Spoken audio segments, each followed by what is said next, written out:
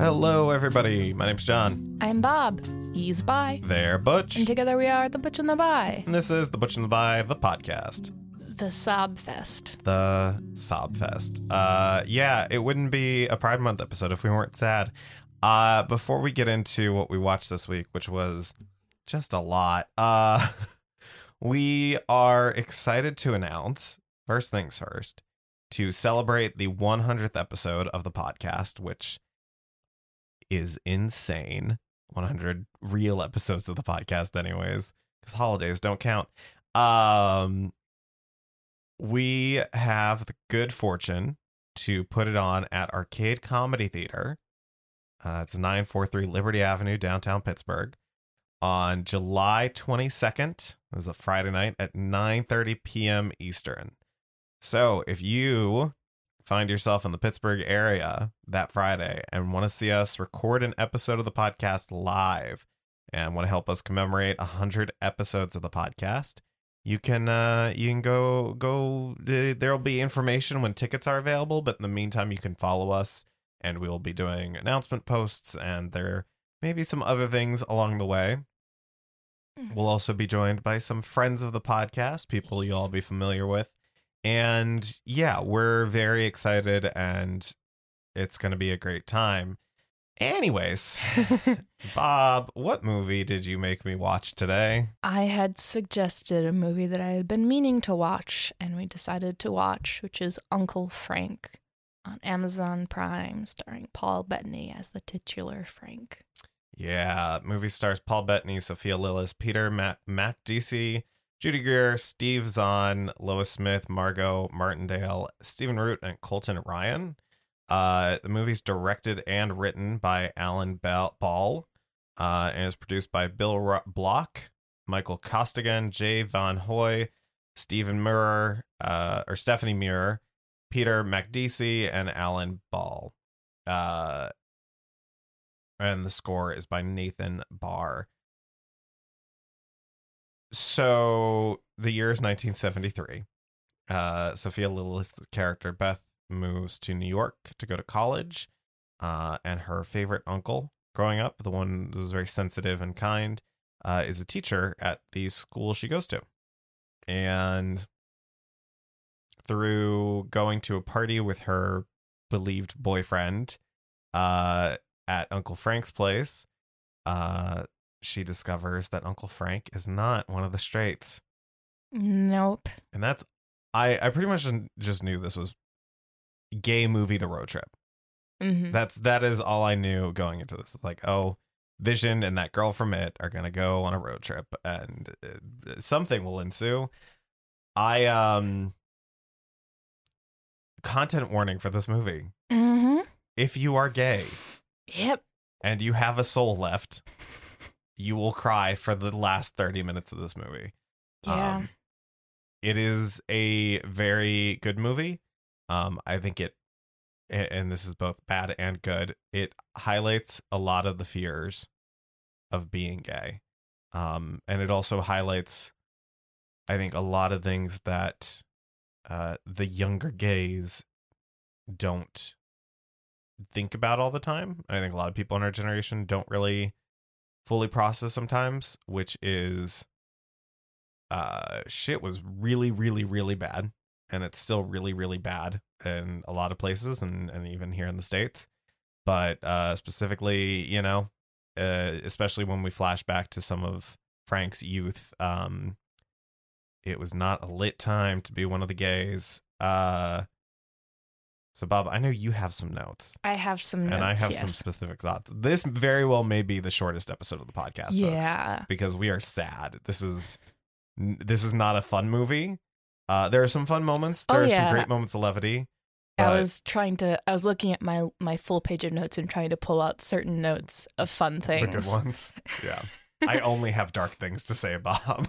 Yeah, no. A couple of funny things is the fact that Frank and his partner Wally share the same beard. Charlotte, who is a professional beard and otherwise lesbian, and is just a very fun. The little bits of interaction you get to see between them are all very fun, where Wally's like, don't you dare take credit for my cooking, which is very funny. There is a moment where we get to see a casserole parade because they're a funeral in the South, and you get to see just a bunch of different people, just their hands carrying a different casserole. And I thought that was a fun touch of levity. And then just Wally and Beth's getting to know each other. They have a lot of fun together. So there's also a lot of great little... There's a lot of great little character moments, especially between Frank and Wally early on in the movie. And that's the thing. Frank's a very, and because we're seeing it through the eyes of Beth, a very endearing person, a very interesting person, and a very sensitive and astute person. And I don't think this movie terribly falls into the problem of like, oh, we're telling a queer story through the lens of a straight white girl kind of thing. Like, it's not terribly invasive in that way, but there are some parts, especially the end, and we'll talk about the end. But for the most part, it does a pretty good job of, to a point, being accurate to the times. And I think too, yeah, like you said, during the party, there's just a lot of great moments between some of the partygoers and watching her bumble around and react to things. But yeah. So Frank is the oldest of three. And his dad, who we see is a truly awful person in every way. Yeah, Stephen Root, for those that don't remember his name, may be familiar with his work in Get Out, in which he played the old blind guy that was going to get the main character's body when the whole procedure was done by Bradley Whitford from fucking The West Way. I just assume that's what he did after he retired from being in West Wing. One of my favorite types of comedy is just the constant referring to characters by their actors, just because like sometimes you remember character names and sometimes you just don't. Yeah. Well, because some actors are, it's like the Nick Cage movie, right? That just came out. Like some actors you just can't see past. They've gotten a point. Hugh Jackman's another one where I'm like, you could not put him in front of me and I would not see him as a unique new character. Like, unfortunately, I think that's the way it goes, is sometimes you have a standout role, like Daniel Radcliffe, hard as he may try, and he has tried hard and succeeded hard to some degree. Boy's always going to be Harry Potter. It does help that it helps a little bit with kids because they grow up. He graduated basically from Harry. It was like Harry Potter was childhood. Everything else has been post. Yeah, so that helps. It's easier when there's but if you get any sort of notoriety, in that generation when it was coming out, he's just Harry Potter. Yeah. You can never fully escape that. The only other one that sticks out is Swiss Army Man because it was just so weird. But like otherwise, like literally, they had him in the second Now You See Us movie or whatever, which I love those movies. They're fucking weird and fun. But he plays a magician. And it knocks on the whole Harry Potter thing the whole time because, again, they had Daniel Radcliffe in a movie about parlor trick magicians. Like, yeah. But yeah, so truly, this character is just like a vicious patriarch and like yells at the young kids and threatens violence, and it's just generally an unpleasant person. Yeah, played to perfection. Like, you. The second he snapped, some of the younger kids in the family are running in front of the TV early on in the movie, and the way he just unleashes hell, basically. And in this movie, we get glimpses, obviously spoilers, but we get glimpses throughout of Frank's past and his first love. It was a young guy named Sam in his hometown, and when his father stumbles upon the two in Frank's bedroom, doesn't say anything, look of disappointment, goes downstairs, and then eventually when Frank is coming downstairs, he just threatens him. He's like, you never see that boy again, and if you do, I'll kill you both. Yeah, and the whole like you're going to hell and everything, and they're talking not looking at it. Well, he's talking not looking at his son because he has a tear in his eye. Yeah, he's crying. Yeah. Which is like... Because he thinks he's protecting his son. He thinks he's protecting his son. He's worried about these things as he has a genuine fear, which is never going to erase the fact that he was terrible. Yeah. So Frank goes out into the woods to meet with Sam and dumps him in a very brutal way because it's very much he just regurgitates everything he heard from his father.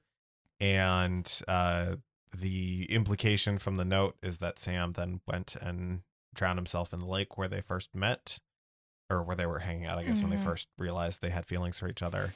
And yeah, that's just the tip of the iceberg, baby. Yeah, it very much the portrait we get of Frank is very much like he's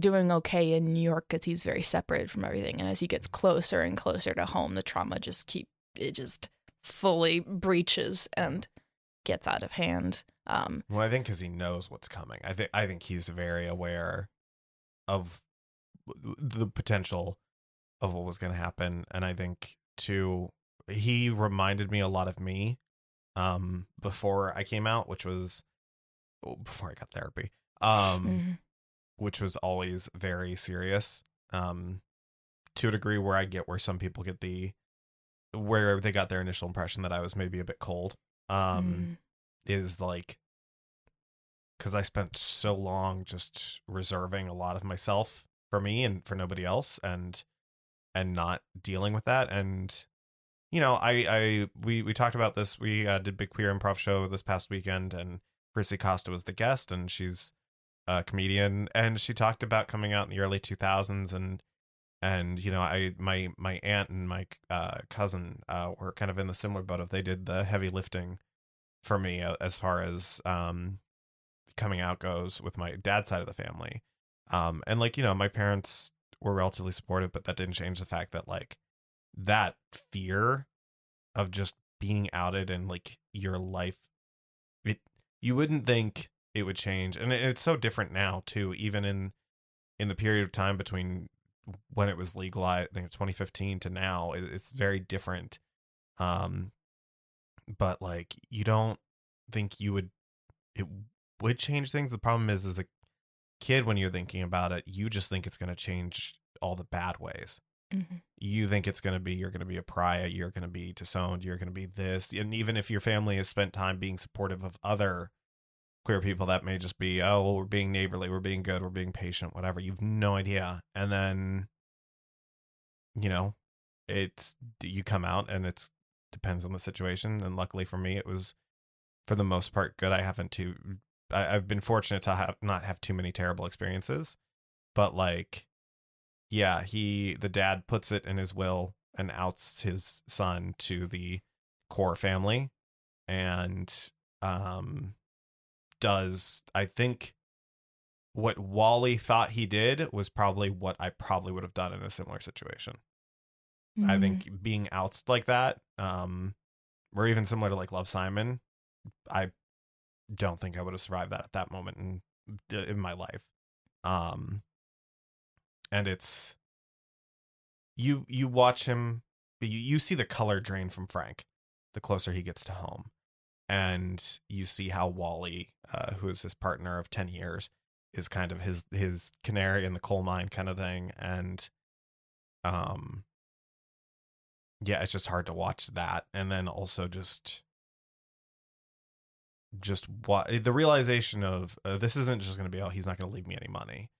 This is the realization that he's going to take whatever semblance of my youth that I had, because in Frank's head, his youth was not being out and being, you know, a good Catholic boy and being good Southern boy. And it's hard. And the part of this movie that I don't, while boy is it nice, I don't really love it all that much, is that pretty much everyone in his family is supportive in their own way.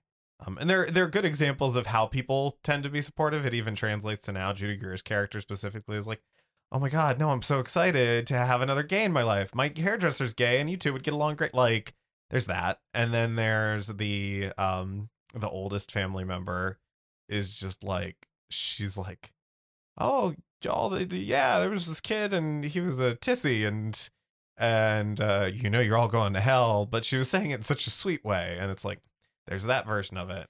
his reply is something that I also was like keeping in my mind forever. It's just, I know that you are doing the best that you can. Yeah. And just accepting that in certain situations. Like, okay, you're like, yeah, people like you've always existed. You're not alone. You're all going to hell. It's like, oh, well, that's the best that you as a person. Butch. Yeah. It's also the B names, Butch and then Bo, who married into, he had one sister that he was out to. And that was. Yeah. The one, and she was the one that was like, the Bible allows slavery. Yeah. When she's arguing with him at the end, because Bo is having a hard time coming to terms with this fact.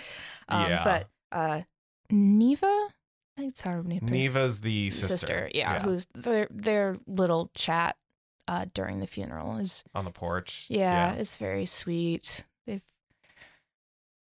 and the brother. So early on in the movie, it shows the brother kind of taking after the dad and the way he talks, he yells at the kids and stuff. And when he does come over for dinner, he's very much like saying, like, God damn it, you fucking boomers. Which I don't think these are even boomers, right? Or would they? Well, I guess they would be, because 40, they'd be in their 20s and 30s at this point. No, what's the generation born after World War II? Is that boomers? Yeah. They're like in their 30s and 40s, so maybe they're not. It might be silent generation. Maybe. I was under the impression that their father was.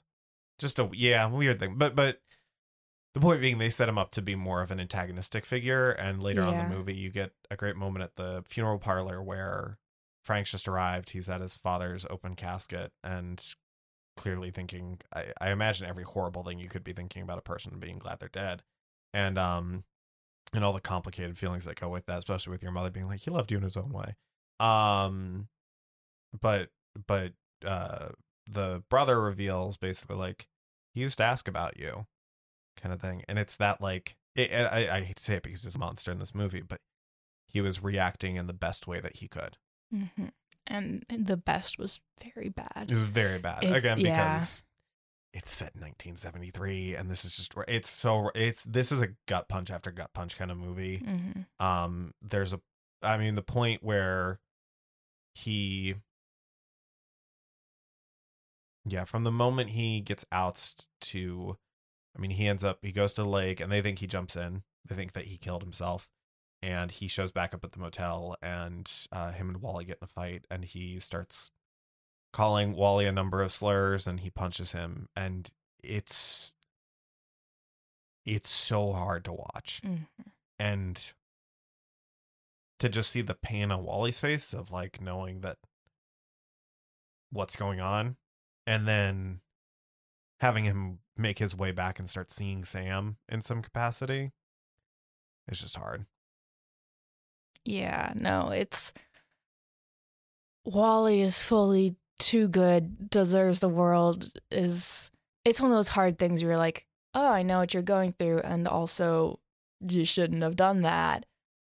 He also, like, they address it when Frank is like, I'm so sorry, and Wally's like, you should be. Yeah. But is still very loving, and I feel like it's a really lovely, like, it's a beautiful queer relationship where it's like, yes, this is just a couple very traumatized gays trying to make it work as best they can, and it is a little easier. Also, I feel like the balance of people doing their best with it and people being kind of dumb about it in the family is not unreasonable. It's not the majority of. The problem is they set that town up as clearly like a sundown town. Mm-hmm. Like they clearly set it up as, this is a community that will hunt you down kind of thing. And that's the part that got me, was they very much, this is a very small southern town. A small southern town in the 70s did not have that many people that were that accepting. Because even that's extremely, like, some of the, like, I get that they couldn't completely, like, they couldn't just then spend the rest of the movie being like, and then he went, and then they were awful to him, and like they couldn't do that, and they weren't going to. But like, to me, it took me out of it a little bit, just because of the fear he had. And because specifically in that time period, the fear is not unfounded. Yeah, I think I think because they are his family, it's like that's the thing. Is like if you had just been like, we're meeting a gay stranger, people in general have been like more willing to change a huge part of their ideology when faced with someone they love. And some of the family members had a lot more time. Like the mom knew, you know, she lets him know, like, yeah, mothers know. Like they had more time to process it outside of that. But, and that's what the one moment that really stood out to me is like, man, this really is annoying that it's set through the eyes of Beth, is the scene at the graveyard where she makes it about herself. And I'm like, literally the second most traumatic thing that has ever happened in this man's life just happened to him. Get the fuck out of here. Yeah. Like, love that for you, bud. Great. But no, like, and knowing how her dad, his brother, responds to things, like she should be more cognizant of like, yeah, I can see why you're freaking out and hugging your dead lover's gravestone right now. Which again, I mean, I was a wreck. I'm even thinking about it. It's hard. Yeah, I don't know if I have much to add. We recommend it. Yeah, it's very good. Yeah, just, you know, be prepared. Yeah, it's a lot of emotions, and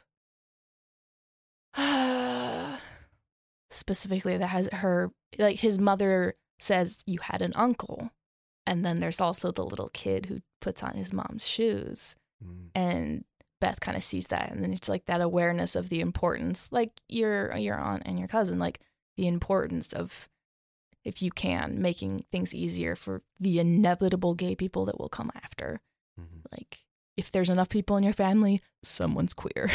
Yeah, well, and I was talking to a friend recently, and I mentioned, like, yeah, like, your marriage was made law of the land in 2015, and she didn't believe me for a second, because it's just so out of her radar, which, to a degree, I get. But also, like, it's that thing of, like, I get it to a degree of, like, yeah, like, that's why when you meet gay people, they're angry if you're even slightly a dick, because no, like, because as a popular internet post said, you killed all the nice ones, now you just got us cockroach bitches left. If a gay person has survived this far, they're going to be a bit snippy about certain things because there's someone who could survive that, and that's have where every right to be cockroach. And that's where a lot of that, because certain people have realized they can't do a lot against the gays anymore if they've transitioned, ironically, to focusing on trans folks. And yeah, you snuff that shit out when you see it. Snuff the transphobic shit out, snuff the just anything that is just trying to control people based on who they are. Because it's just even the bad parts of growing up any sort of queer sexuality wise, I think a lot of people forget can pale in comparison to something like that, because that's so much more drastically visible. That's so much more drastically stigmatized right now. Bathroom bills, it's sports, it's across the board. It's a lot of bullshit. And so if you wonder why gays get angry at you when you say some dumb transphobic shit, or when you're arguing or pushing back on a talking point, hey, we love it. This was a great episode of the podcast. Wow. Yeah, that's anything else, Bob? This is the dark one. That's it. Okay. You can check out www.thebutchandtheby.com. That is A-N-D, not ampersand, because the internet does not like ampersand, where you can find all of our social media links and all the episodes and blah, blah, blah, blah, blah. Life's great. Let Paul Bettany play a genuinely goofy character, because that's what I'm most disappointed. No, emotionally stunted robots only, please. But he got to be so goofy in the first 2 episodes of WandaVision, and that's what I want. And then, like, you had mentioned this, wasn't he in some gay movie? And this book before we had seen it a long time ago. And I was like, yeah, I don't know if he's like that. And I'm just like, just please let Paul Bettany be gum stuck in machinery vision more. It's so funny. And he's, yeah. Yeah. Fine, you can listen to more of our stuff. Happier things. Happy, like literally last week's episode where we talked about our flag means death, which is a gay pirate show, which does not do trauma. Well, does trauma, but not a lot of the gay trauma. Yeah, not a lot of the gay trauma, and also is done with a very. I feel like it's done. Taika Waititi. Yeah, they're doing it with the understanding that they're trying to make a show that is pleasant for queer people to watch. It's fanfic about pirates. So if you'd like a happier gay show for Pride, go check that out. And yeah, Friday, July 22nd at 9:30 p.m. at Arcade Comedy Theater.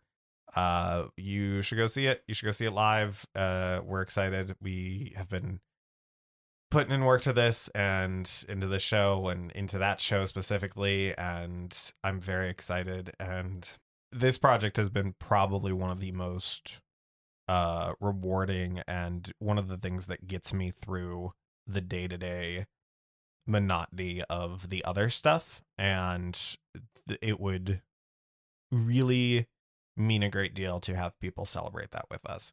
So yeah, as soon as we have ticket information, we'll post that up. We're going to have all sorts of fun stuff going on for it.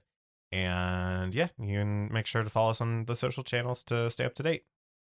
Yeah. Bye. Butch.